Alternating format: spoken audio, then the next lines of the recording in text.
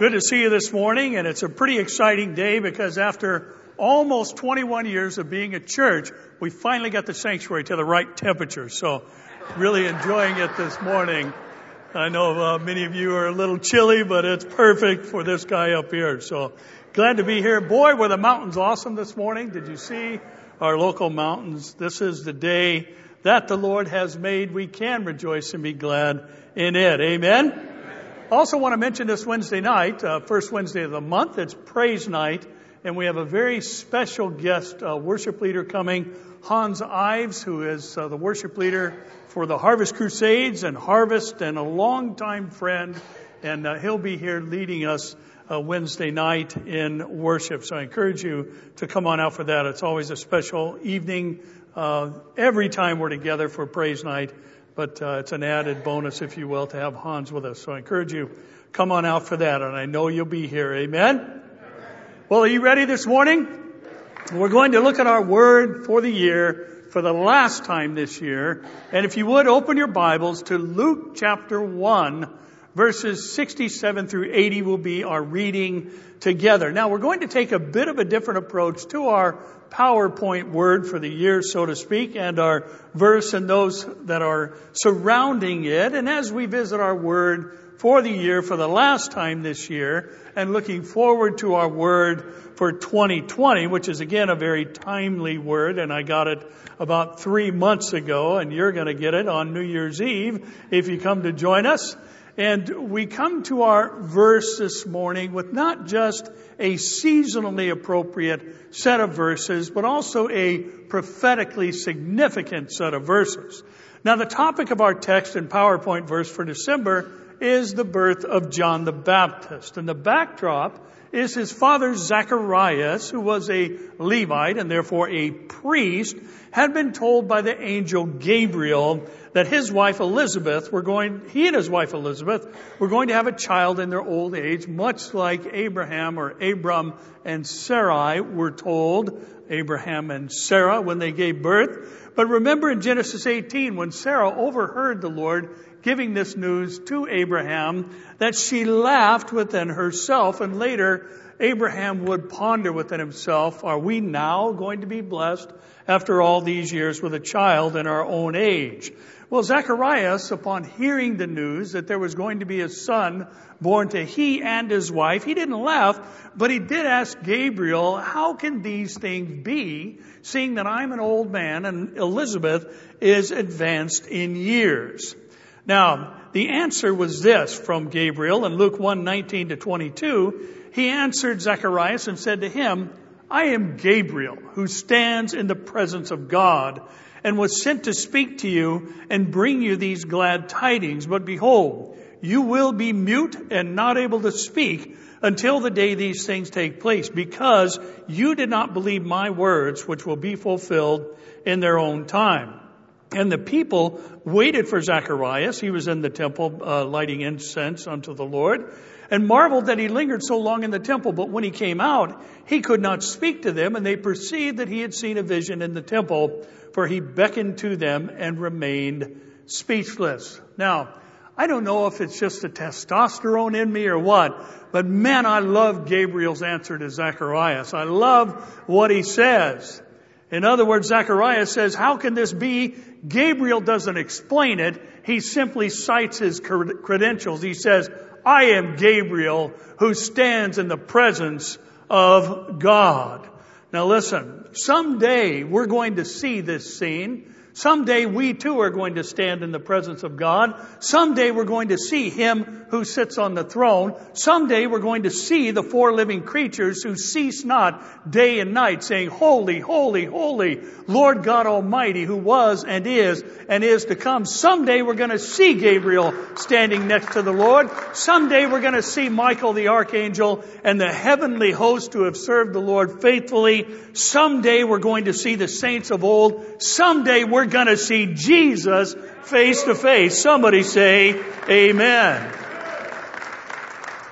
Now, I have to say, I am blessed that we serve a God who does the impossible with ease. And His power is not limited by difficult circumstances, and there is nothing too hard for Him. He can make an old couple have a baby whenever he wishes, and he has done so in the past. Now, between the announcement to Zacharias and the birth of his son John the Baptist, Gabriel actually paid another visit to someone. This time it wasn't an aged couple, but rather it was a Jewish teenager named Mary. And he said to her in Luke 1:30-32, "Do not be afraid, Mary, for you have found favor with God. And behold, you will conceive in your womb and bring forth a son, and shall call his name" what? Jesus. "He will be great, and he will be called the Son of the Highest, and the Lord God will give him the throne of his father or ancestor David. And he will reign over the house of Jacob" for how long? "Forever, and of his kingdom there will be no end." Now, Mary, like Abraham, like Zacharias, also wanted to know how could these things be, since she had never known a man. And if you want to know what that phrase "known a man" means, you can see Pastor Dave after the service. Now, thus her giving birth was virtually impossible. Now, Gabriel doesn't do what he did with Zacharias for questioning his message after he cited his own credentials as being one who stands in the presence of God, but rather he gave her this answer. In Luke 1:35, the angel Gabriel answered and said to her, "The Holy Spirit will come upon you, and the power of the Highest will overshadow you. Therefore also the Holy One who is to be born will be called" who? The Son of God. Now, here's the point and what leads to our topic and title, very seasonally appropriate this morning. Before Jesus was born, there was a flurry of prophetic activity, to say nothing of when he walked the earth. Before Jesus was crucified, there was a flurry of prophetic activity. Before Jesus returns, the Bible says there's going to be a flurry of prophetic activity, beginning with the return of the Jews to their God-given national homeland of Israel. Listen, we, like Abraham and Sarah, we, like Zacharias and Elizabeth, we, like Mary and Joseph, are living in a very privileged season of human history, church history also, because the fact is, the Lord, the Son of God, is going to return and sit on the throne of David not too many years from now. And prior to his return, there's something else that happens, and we like to call it the Great Escape. And that is, we will escape the wrath that is coming upon the whole world through the rapture of the church. Now, some people say that sounds impossible. Other people say that sounds too good to be true. Still others say that's nothing but a silly fable believed by weak-minded fools. But the truth is, everything that the Bible said would be happening before Jesus comes again to the earth is either happening today, or the precursors to its fulfillment are lining up that will be fulfilled during the tribulation. And Zacharias and those blessed to live in the time of Jesus lived in a season of great prophetic activity. And we too live in such a season. And therefore, our very seasonally appropriate title must be this morning. And here it is, "'Tis the Season."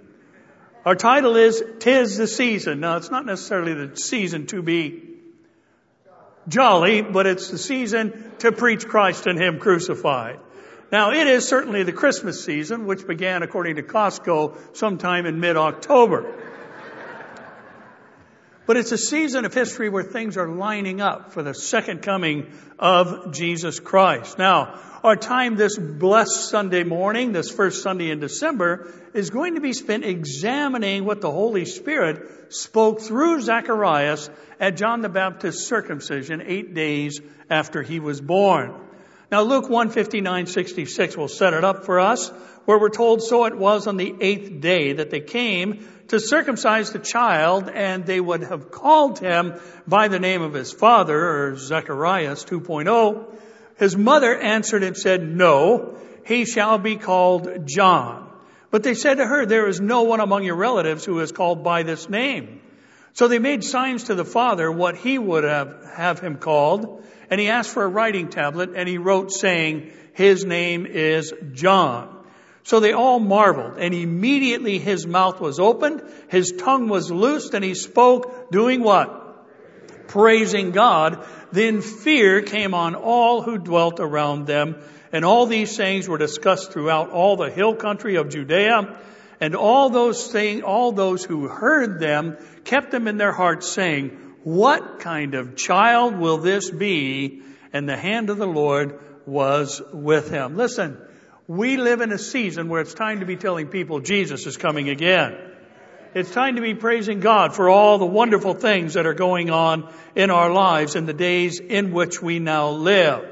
So let's read what Zacharias prophesied after the Lord reopened his mouth about the one whom his son would be the forerunner to. And the one he would be the forerunner to is the Lamb of God who would take away the sins of the world. And he is also the one who is coming again, first to meet the church in the air, and then with the church back to the earth to rule and reign in righteousness. Even so, come quickly, Lord Jesus. And all God's people said, Amen. Would you stand this morning and read with me, please, from Luke chapter 1, verses 67 through 800. No, I'm just kidding. 80. 67 through 80. Now his father Zacharias was filled with the Holy Spirit and prophesied, saying, "Blessed is the Lord God of Israel, for he has visited and redeemed his people, and has raised up a horn of salvation for us in the house of his servant David, as he spoke by the mouth of the holy prophets who have been since the world began, that we should be saved from our enemies and from the hand of all who hate us, to perform the mercy promised to our fathers, and to remember his holy covenant, the oath which he swore to our father Abraham, to grant us that we, being delivered from the hand of our enemies, might serve him without fear, in holiness and righteousness before him all the days of our lives.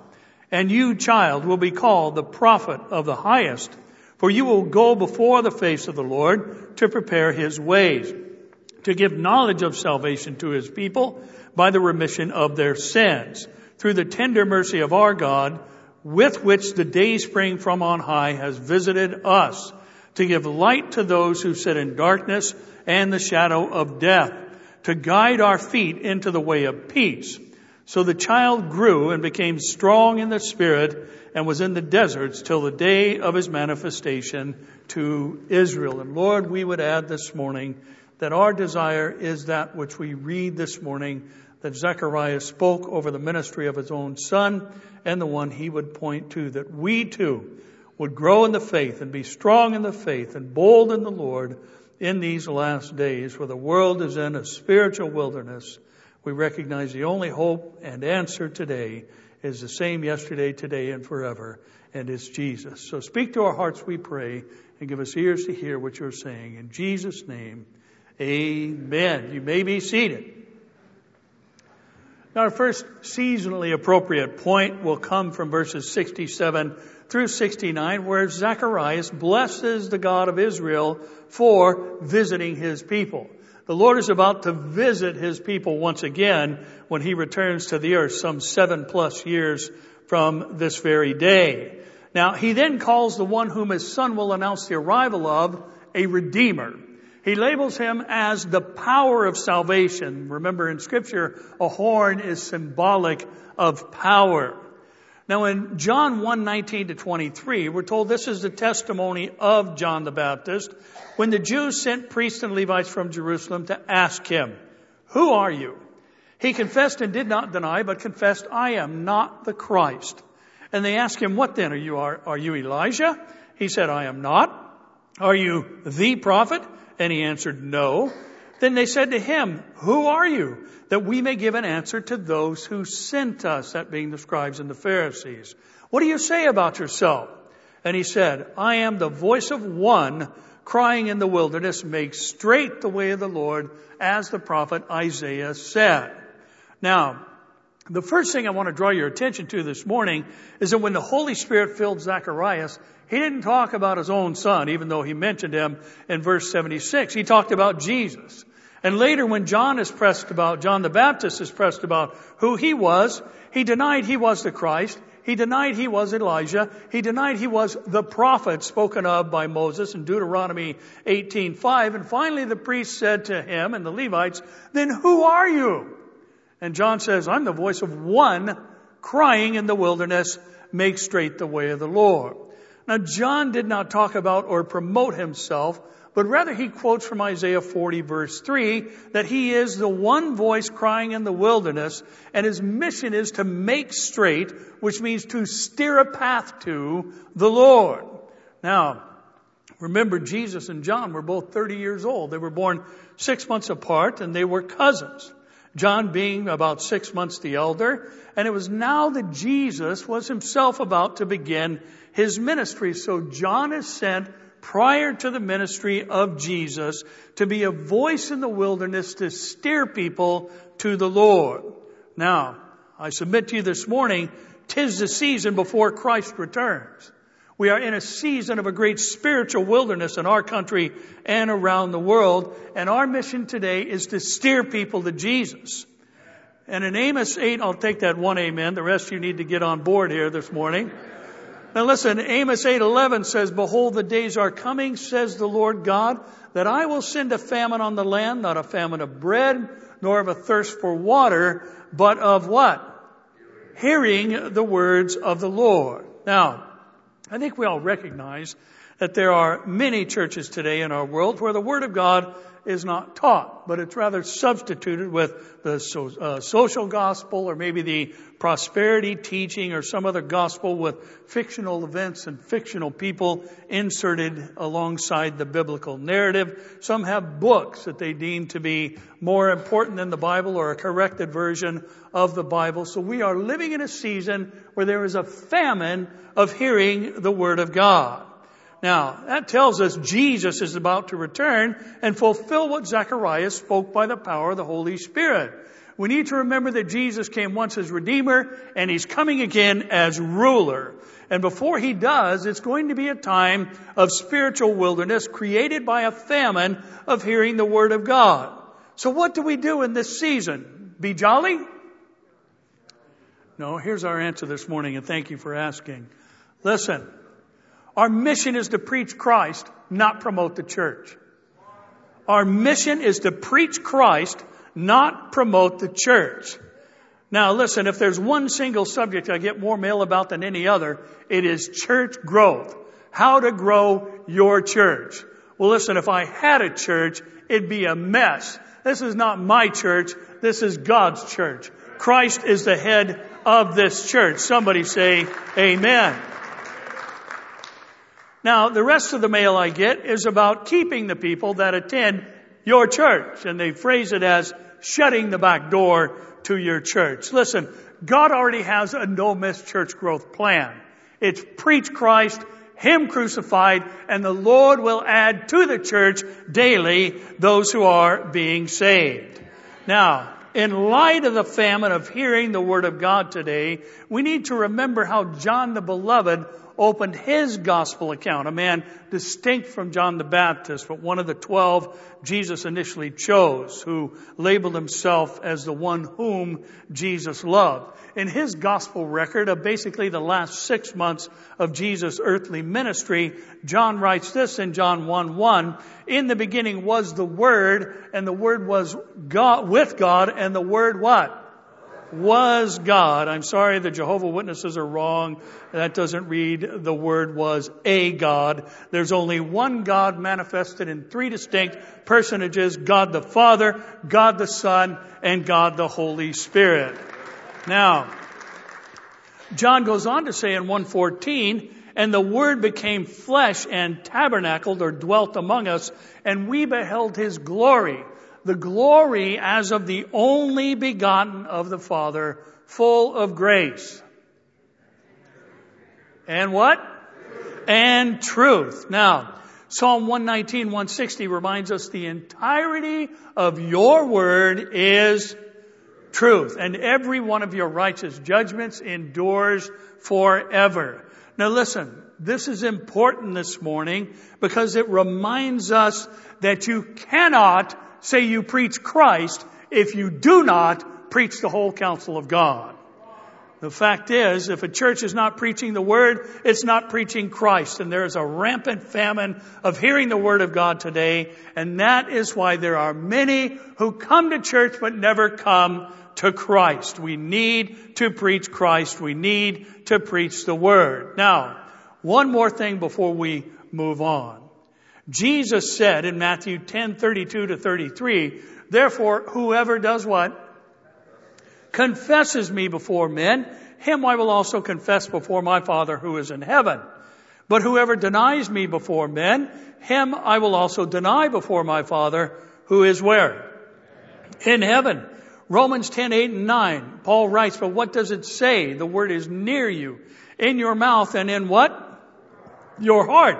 That is the word of faith which we preach. That if you confess with your mouth the Lord Jesus and believe in your heart that God raised him from the dead, you will be saved. Now, 1 John 1:8 through 10 says, if we say we have no sin, we deceive ourselves and the truth is not in us. If we confess our sins, he's faithful and just to forgive us our sins and to cleanse us from all unrighteousness. If we say we have not sinned, we make him a liar and the truth is not in us. What did Psalm 119, 160 say? The entirety of his word is truth. Now, it took 3 sets of verses to get to the one thing, but here's the one thing that I wanted to mention. Well, we'll get to that in a minute. Now, when Jesus said, confess me before men, he didn't mean say my name out loud so other people can hear you say it. Romans 10:9 is far too frequently quoted without the context-setting verse of verse 8, which makes a connection between the word, the mouth, and the heart. And 1 John connects the truth and the truth, or confession with the truth, and the truth in this case is the Word of God. So, here's the one thing that we've been moving toward. Since the Holy Spirit makes an inseparable connection between Jesus and the Word, listen, you cannot call Jesus your Lord and reject any portion of His Word. Because the word confess in all 3 sets of verses means to see as or speak of as the same. So listen this morning. If you are a Christian, you will agree with the Bible's definitions of sin. You will agree with all the moral standards of the Bible. You will agree with the Bible's definition of marriage. You will agree with the Bible's list of genders. You will agree with the Bible's moral directives concerning sexual activity. And the fact is, if you reject His Word in your heart, according to the Holy Spirit, the truth is not in you. That means the Word is not in you. That means Jesus is the Word. You cannot take a cut and paste approach to the Word of God and say you are a Christian. Somebody say amen. Now, there is a famine of hearing the Word of God today, and people need to hear us preach Christ, not promote the church. Now, let's keep moving this morning in verses 70 through 75 and take a second glance there. As He spoke by the mouth of the holy prophets who have been since the world began, that we should be saved from our enemies and from the hand of all who hate us, to perform the mercy promised to our fathers and to remember His holy covenant, the oath which He swore to our father Abraham, to grant us that we, being delivered from the hand of our enemies, might serve Him without fear in holiness and righteousness before Him all the days of our life. Now, I've mentioned this numerous times in the past, but I've always found it amazing and wonderful that the very first thing we read after the Bible reports on the fall of man, the deception of Eve and the sin of Adam, the next thing we read is the Lord speaking to Satan, telling him this in the garden after he deceived Eve and Adam sinned. Genesis 3:15 says, and I will put enmity between you and the woman, and between your seed and her seed. He shall bruise your head, and you shall bruise his heel. Now, listen, there are 2 ways to interpret this verse, and I believe both are right. We know that the man bears the seed in the procreative process, and if you need information on that, see Pastor Dave after the service. And thus this verse speaks of or implies a supernaturally conceived male child. That's one way to look at it. I think that's an accurate way to look at it. Secondly, the woman who will bear the son refers to the nation of Israel, through whom the one who would bruise, meaning to fall upon or crush the serpent's head, would come. Jesus came through the Jewish people. Jesus was supernaturally conceived. Now, Zacharias points back to this moment in his revelation of God's plan since the world began, which was spoken of down through the ages by the prophets. And verse 71 reminds us that when reading prophecy, did a little Elmer Fudd there for a moment, but verse 71 reminds us that when reading prophecy, we need to keep in mind the two comings of Jesus. Remember, he first came as Redeemer, and he's returning as Deliverer and Conqueror. Now, when Jesus first came, did he die for the sins of the whole world, that the whole world might be saved? Absolutely. Did he deliver Israel from all of her enemies and the hands of those who seek her destruction? No, that is yet unfulfilled. Now, since he has already redeemed or paid the redemption price for our sin in his own blood, that means and demands he must be coming again to deliver and perform the mercy prophetically promised to the fathers, beginning with the oath he swore to Abraham of blessing those who bless him and cursing those who curse him, and making him a great nation through which all the nations of the earth will be blessed. Speaking of the coming Messiah through the tribe of Judah.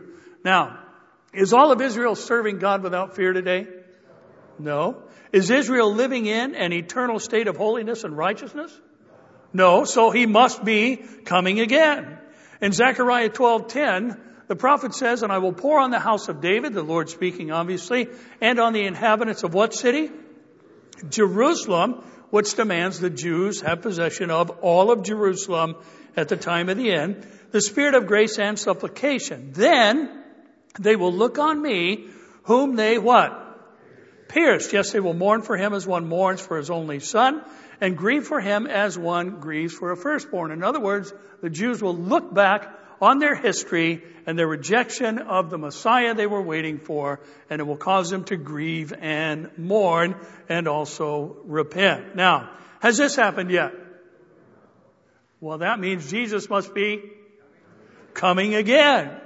Now, if his coming is near, then we would expect to see a flurry of prophetic activity like it was true when he came the first time. Now, here's the point in this season of church history. Here's a reminder and a warning in our second consideration for this season that we are living in. Listen, this is the worst time to ignore or deny the importance of Bible prophecy. This is the worst time to ignore or deny the importance of Bible prophecy. Now, there's all kinds of derogatory things said about Bible prophecy and prophecy teachers. I've had some wonderful comments made on YouTube and the church's Facebook page. People are always so encouraging and never say anything negative. Yeah, right. But sadly, most of the negative press comes from within our own ranks. It comes from inside the church, or the greater, what's called the church today. But listen, we need to be careful about doing such things, as this is exactly what happened when Jesus came the first time among the Jews, including among those who were supposed to be the most knowledgeable of the Word of God. In this group, the Pharisees and Sadducees, Jesus addressed in Matthew 16:1-3, when they came to him and testing him, asking he would show them a sign from heaven, he answered and said to them, "When it's evening, you say it will be fair weather, for the sky is red, and in the morning it will be foul weather today, for the sky is red and threatening." What's he call them? Hypocrites. You know how to discern the face of the sky, but you cannot discern the signs of the times. Jesus rebuked the most biblically educated people at the time for not discerning that the Scriptures had foretold of His coming. Remember the two dejected disciples on the Emmaus Road the very day Jesus resurrected from the dead? They were going home. They said, we thought this was the deliverer of Israel. Now He's dead. He's been dead for 3 days. And then a couple of women now have come along and said that He has risen and that they have seen Him. And He said, oh, foolish in heart and slow to believe, did not the Scriptures say that the Messiah must suffer these many things and then be raised from the dead? Now, we are living in the time of the signs that is one of the most blessed times in the history of the church. The Jews are back in their God-appointed homeland, which signal the beginning of the end. 72 years now have passed, which tells us we are at the end of the beginning. And the next thing to happen on the prophetic calendar is the removal of the church in a moment and twinkling of an eye, and then God fulfilling the foretold 70th week of Daniel when He deals with Daniel's people and Daniel's city, or the Jews in Jerusalem. Now in Revelation 19:9 and 10, an angel said to John, write, blessed are those who are called to the marriage supper of the Lamb. And he said to me, these are the true sayings of God. And I fell at His feet to worship Him. But He said to me, see that you do not do that. I am your fellow servant and of your brethren who have the testimony of Jesus. Worship God. For the testimony of Jesus is what? The spirit of prophecy. Now, one of the most foremost theologians of modern times, an author of over 30 books, most of which dealt with the subject of eschatology, John Walvoord, wrote this about Revelation 19:10 and Jesus being the spirit of prophecy. He said this, and I quote, the concluding phrase of verse 10, the testimony of Jesus is the spirit of prophecy, means that prophecy at its very heart is designed to unfold the beauty and loveliness of our Lord and Savior Jesus Christ. In the present age, therefore, the Spirit of God is not only to glorify Christ, but to show believers things to come as they relate to His person and majesty. Christ is not only the major theme of the Scriptures, but also the central theme of prophecy. The phrase is an apt introduction to Christ's second coming in glory to the earth, end quote. Now, if you remember, when John the Baptist was asked who he was, and he then sent word to Jesus asking his disciples if Jesus was the Christ, Jesus said, you tell John, and then He gave a list of prophecies that He was fulfilling from Isaiah 61 as His answer. And thus Jesus is the heart of prophecy. He is the subject of prophecy, and prophecy is God's manner of communicating to His people things concerning His foretold both coming and return. Now, why would anyone want to deny the importance of the prophetic aspect of Scripture is a mystery to me. And listen, I have heard more times than I can count that those who teach prophecy are sensationalists, or we and I have been called an alarmist. And the truth is, prophecy is what makes the Bible sensational. Prophecy is what distinguishes the Bible from every other religious writing. Only the Bible has the audacity to speak things in advance before they happen, and they happen exactly as the Bible foretold. And listen, you want to call me an alarmist? Call me an alarmist. People ought to be alarmed if they're unsaved, that the Messiah is coming again, and the signs are all around us that the Lord is coming soon. I think the Bible is sensational. I think part of it, and especially the prophetic part, ought to alarm people into doing something about their fallen state and be redeemed by the blood of the Lamb. Now, God foretold before Jesus' first coming that a man would precede Him and make straight the way of the Lord. The Bible is also foretold before Jesus' second coming, there's coming another man, but he's going to draw people away from the Lord. He's going to deceive the whole world, but it is going to open the door for the second coming of Christ to the earth at the end of the 70th week of Daniel, of the Great Tribulation. Now, if the Lord wanted to confirm His first coming through prophecy, why would anyone reject He would do the same before His second? But it happens all the time.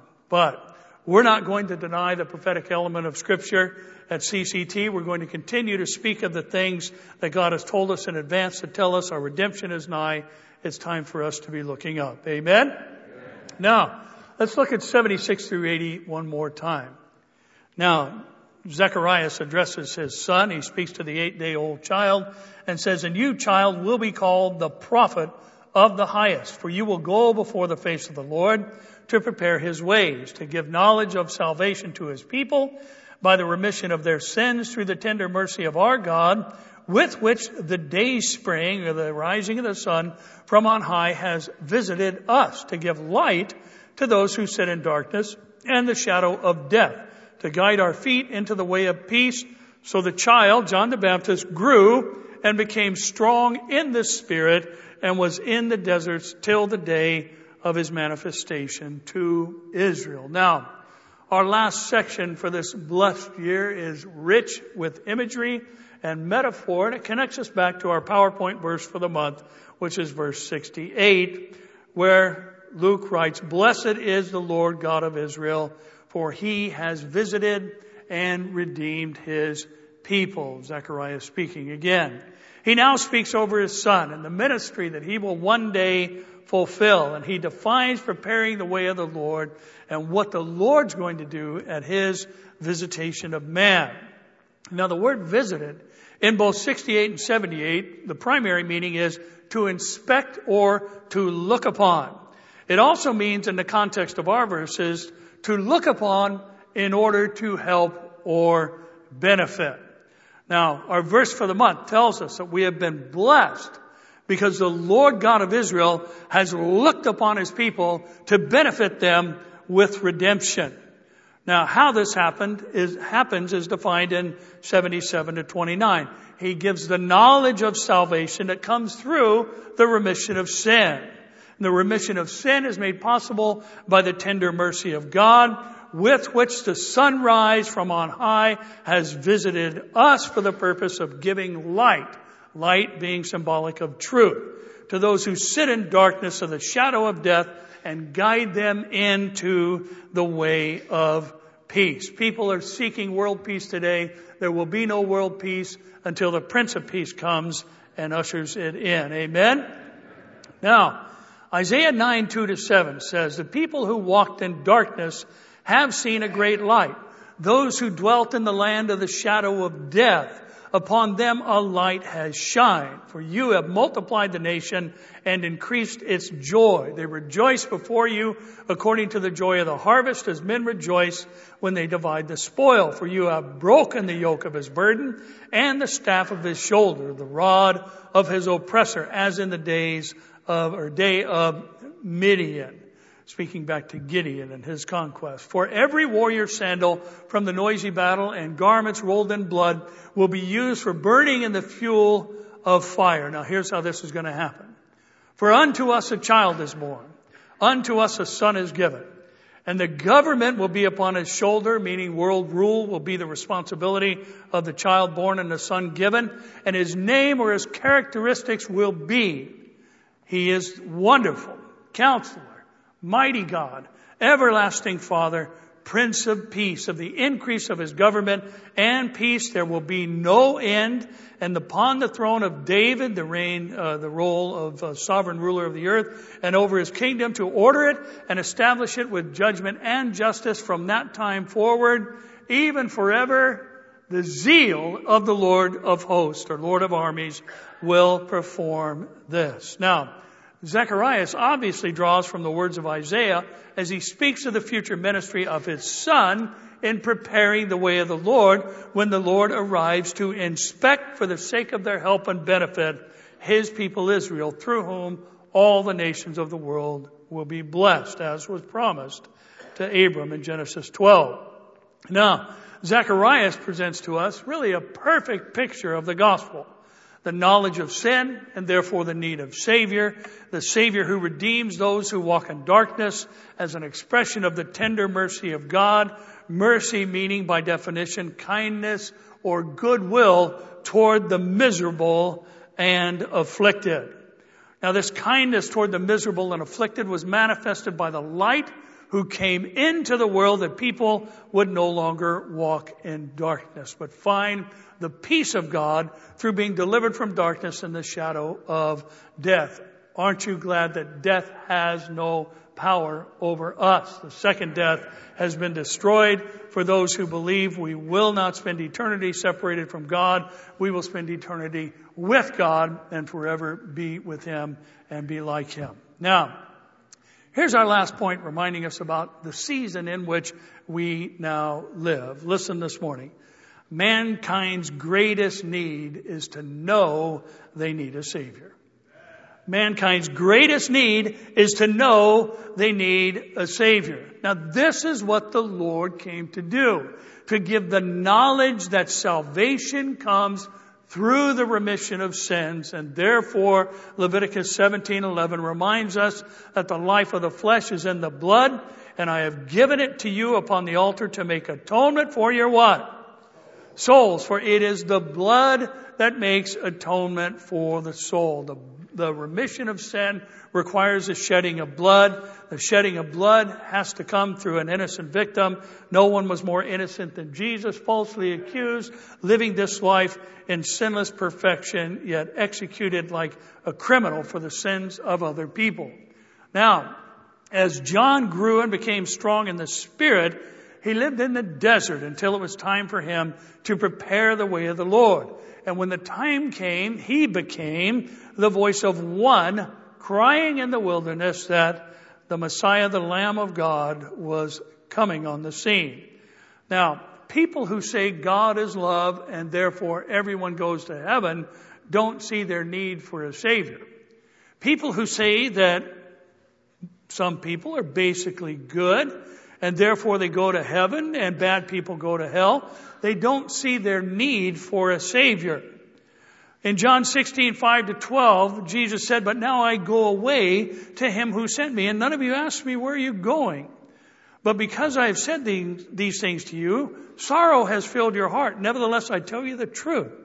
It is to your advantage that I go away. For if I do not go away, the Helper, the one who comes alongside, the Holy Spirit, will not come to you. But if I depart, I will send Him to you, and when He has come, He will." What's His first ministry? What's the first ministry of the Holy Spirit? He will what? Convict the world of what? Of sin, and of righteousness, and of judgment. Of sin, because they do not believe in me. Of righteousness, because I go to my Father, and you see me no more. Of judgment, because the ruler of this world is judged. I still have many things to say to you, but you cannot bear them now. However, when He, the Spirit of truth, has come, He will guide you into all truth. For He will not speak of His own authority, but whatever He hears, He will speak, and He will tell you things to what? To come. He'll tell you what's coming in the future. Now, the first thing Zechariah says the Lord will do is make Israel aware that they are in need of the remission of sins through the blood of the Savior. The first thing Jesus mentioned the Holy Spirit is going to do when He comes and when He's sent by Jesus is convict the world of sin. Now listen this morning. It is the time for us to be strong in the faith. It is time for us to be accurate in the Word. It is time for you and I to walk in the Spirit. And we need to recognize that all have sinned and fallen short of the glory of God, and thus all people need a Savior. And God has sent only one Savior into the world, and that is Christ the Lord. And Jesus said in John 14:6, "I am the way, the truth, and the life, and no one comes to the Father except through me." Where does the Father live? He lives in heaven. Jesus said you cannot get to heaven except through me. And you can only gain access to heaven by having your sins being remitted. And it all begins where Jesus' ministry began and where the Holy Spirit began His ministry, and that is with the conviction of sin and thus recognizing our need for the Savior and also the tender mercies of God when He sent His Son into the world to show goodwill to all men, because all are miserable and afflicted apart from God and need redemption from their sins. Listen, Jesus is coming soon. And there is no new truth, even though one of the modern quote-unquote theologians wrote a book called New Christianity. Listen, there's no such thing as New Christianity. There's only the old Christianity that was established by God through His Son Jesus Christ when He gave them power on the day of Pentecost to be witnesses in Jerusalem, Judea, and to Samaria, and to the ends of the earth. Now, if we're going to give the world light, we have to give them truth. And only when we give them truth can they come out of the darkness and be led into the way of peace.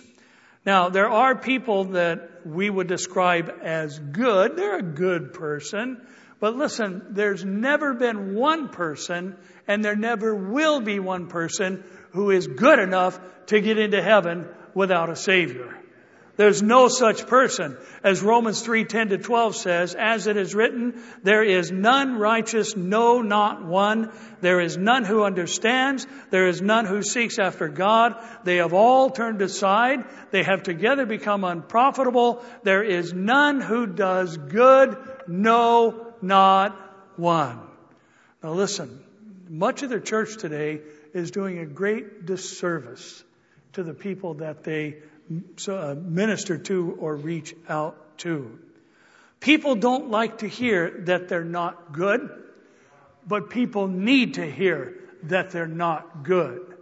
Because that's what the Lord has stated is the result of His examination of all humankind throughout the course of history, both the past, present, and the future. People need to hear they need a Savior. People need to hear that they are sinners. Because walking in the light can only happen when you first recognize that you're in the dark. And therefore, this season before the rapture of the church, this season leading up to the coming of Christ for the second time, in between those two events is a time unlike any other in the history of the world, according to Jesus Himself, who said concerning those days, if He did not return and shorten it, it would kill every human being on the face of the earth. Listen. We need to tell anyone and everyone that Christ came to save sinners so they too can join the escape of this time that is coming upon the whole world and enjoy the pleasures of heaven, having been taken in the rapture of the church and return with Him when He comes back to rule the world with a rod of iron, meaning rule it in righteousness. Listen, it is an amazing time to be alive. 'Tis the season of the nearness of the Lord's return. There's no question about that. There is a flurry of prophecy that is happening all around us. There are things happening in our world today that are undeniable, irrefutable, clearly prophetic in nature, clearly the fulfillment of things written both millennia and beyond ago. It is an amazing time for us to be the representatives of God, the ambassadors for Christ on the face of this earth. And listen, we cannot water down the gospel. We cannot minimize the Word of God. We cannot deny or ignore the importance of prophecy, because the Spirit of Jesus is the Spirit, or Jesus is the Spirit of prophecy. And therefore the central theme of the book is Jesus Christ. He was foretold where He would be born, how He would be born, that He would be called out of Egypt, that He would live in Nazareth, that He would be beaten brutally, even to the point where His visage was marred more than any man. We were told He would be beaten with stripes. We were told He would be beaten and hang on a cross between criminals. We were told that He would have a grave among the rich. And we were told that He will rise again. And we were told all of these things well in advance, so those who were alive at the time could say, that's Him. I saw Him in the Word before it ever happened. Listen, that's happening right now. As I said, the Jews are back in the land as prophesied by Ezekiel chapter 37. The nations that are going to attack them, according to Ezekiel 38 and 39, are in military alliance, and they are geographically now located on the northern border of Israel, poised to invade Israel and strike them for the booty and plunder of their natural resources that have just recently been discovered. Have you considered that the Bible says that Israel is going to be a wealthy nation in the last days? And it wrote that when there was no such thing as national Israel. And here we are, some 72 years later, and not only is this little tiny nation of Israel the same size basically of San Bernardino County, not only are the Jews back in the land, but tiny Israel has the 8th largest economy in the whole world. And now they're finding oil. And now they found huge fields of natural gas. Well, listen, Russia needs that natural gas, and they need that oil in order to continue to bolster their military-based economy. And Russia is struggling financially. Iran is struggling financially. Turkey is struggling financially. And guess who's going to invade Israel along with Libya and the Sudan, who are both absolutely decimated countries? It's going to be Russia. It's going to be Turkey. It's going to be the Persians or the Iranians. It's going to be Libya. And it's going to be Sudan. And they are all cooperating together. And the Bible said all of these things through the prophet Ezekiel long before they now, some 2,500 plus years later, are happening. What's that mean? Jesus is coming soon. And we are in a privileged season of history. And as the Lord himself said, he is the way, he is the truth, he is the life, and no one comes to the Father but through him or by him. So listen, what do we need to do right now? Well, we need to go tell people about CCT. No, we need to go tell people about JC, and I don't mean John Calvin. Jesus Christ, amen? He's the one that people need to know about. We need to teach what the Bible teaches concerning man's need for a Savior, including that all have sinned and fallen short of the glory of God. Listen, take advantage of this season. Even though the nativity scenes are seldom seen in this day, you'll see a Merry Christmas around here and there. You'll hear it at a store once in a while. Take full advantage of that moment and tell the real Christmas story to people around you, because without Jesus, no one can be saved. And God has sent him to save the world. Amen? And Father, we thank you for the season in which we now live. We pray, God, this morning that you would use us to reach others. And Lord, I pray that this morning you reached others in this very room today. And Lord, we recognize we live in a time of a great and severe famine of hearing your word. And yet we recognize that the beloved one, John, wrote that you cannot separate you from the word. And if someone says they have you, they must also have the word in their hearts. They must have a respect and make a confession that your word and the entirety of it is true.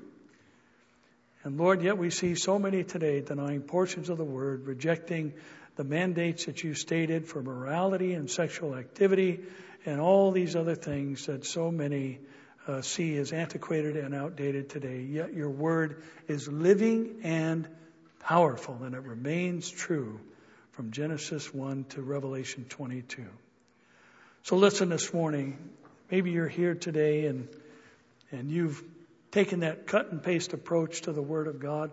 Maybe you've never made a decision for Christ. Well, I'm here to tell you this morning, in case you didn't pick up on it, if you're unsaved, you need a Savior, and God has supplied him in the person of Jesus. And listen, you're unsaved because you're a sinner just like the rest of us. And God didn't save us because the same way that he chose Israel. He didn't choose Israel because they were better than other people or more than other people. He said, listen, I picked you just because I set my love on you. I chose you to bring the Messiah into the world through. And listen, God has chosen to send his son, who is a Jew and still the King of the Jews today, into this world to save sinners. But he requires that sinners recognize they are sinners in order to save them. You see, he didn't come into the world to sell fire insurance, to simply avoid going to hell. He came into the world to pay the penalty price for your accumulated sins and to offer you redemption, justification, as the Bible puts it, meaning to have the right to go to heaven, because it only comes through him. And if you haven't made that decision this morning, I hope we've made it clear that he's coming soon. And now is not the time to be messing around. Now is the time to know that you know that when Christ comes, you are saved and will be taken in the rapture of the church and live forever with him. How am I supposed to know that? Well, are you in agreement with the Word of God? Jesus is the Word. You can't be in disagreement with the Word of God and say you know the God of the Word. It's impossible. The two are inseparable. Do you believe you're a sinner? Do you recognize you need a Savior? Well, God is willing and has supplied what's necessary to save you. It's just that simple. But it all begins in the same place for every Christian who's ever come to know Christ as Savior and Lord. And that is, I'm a sinner. I need a Savior. I believe the only Savior is Jesus Christ the righteous. And I ask him to pay the redemption price for my lost soul and bring me back or buy me back from the law of sin and death, which is condemned all to an eternal destiny apart from him. So if you need to make that decision this morning, if you need to accept Christ as your Savior, I'm just going to ask you to do something quite simple, because the fact is, God does the work through His Spirit in the heart of man. And yes, many wonderful preachers and pastors through the ages have had people come down front or walk down on a field or do all these other things. But that's not what does the saving. What does the saving is you in your heart saying, I see what the Bible says and I believe it and accept it. And if you would like to make that decision to believe God and to accept what He has offered to you, I'm just going to ask you to say, yeah, I'm in. And lift your hand and say, yes, I want to accept Christ as my Savior and Lord. I'm not going to ask you to sing or do anything else or come down here.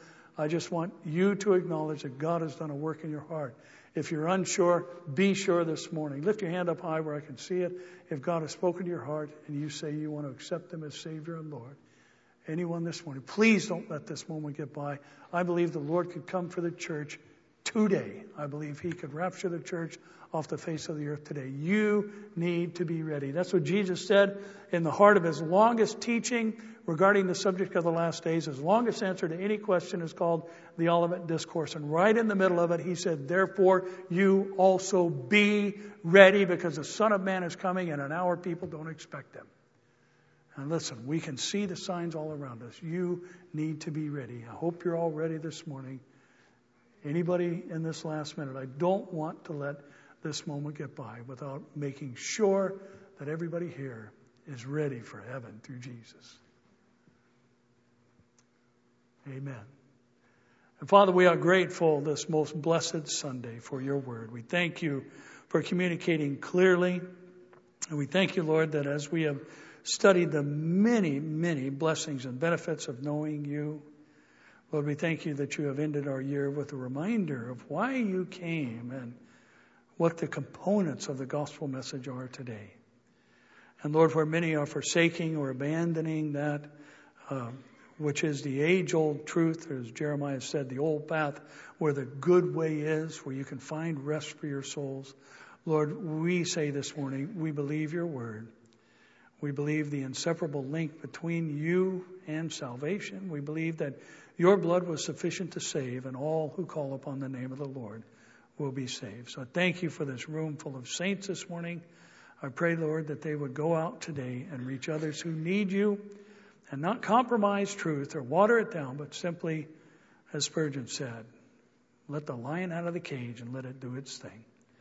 So Lord, I pray this morning that during this Christmas season, we would take advantage of this season and tell people about the Christ child who came and grew up and lived and died and is coming again in His resurrected form and glorified state. We give you thanks this morning for our time together in Jesus' name. And all the saints agreed by saying, Amen.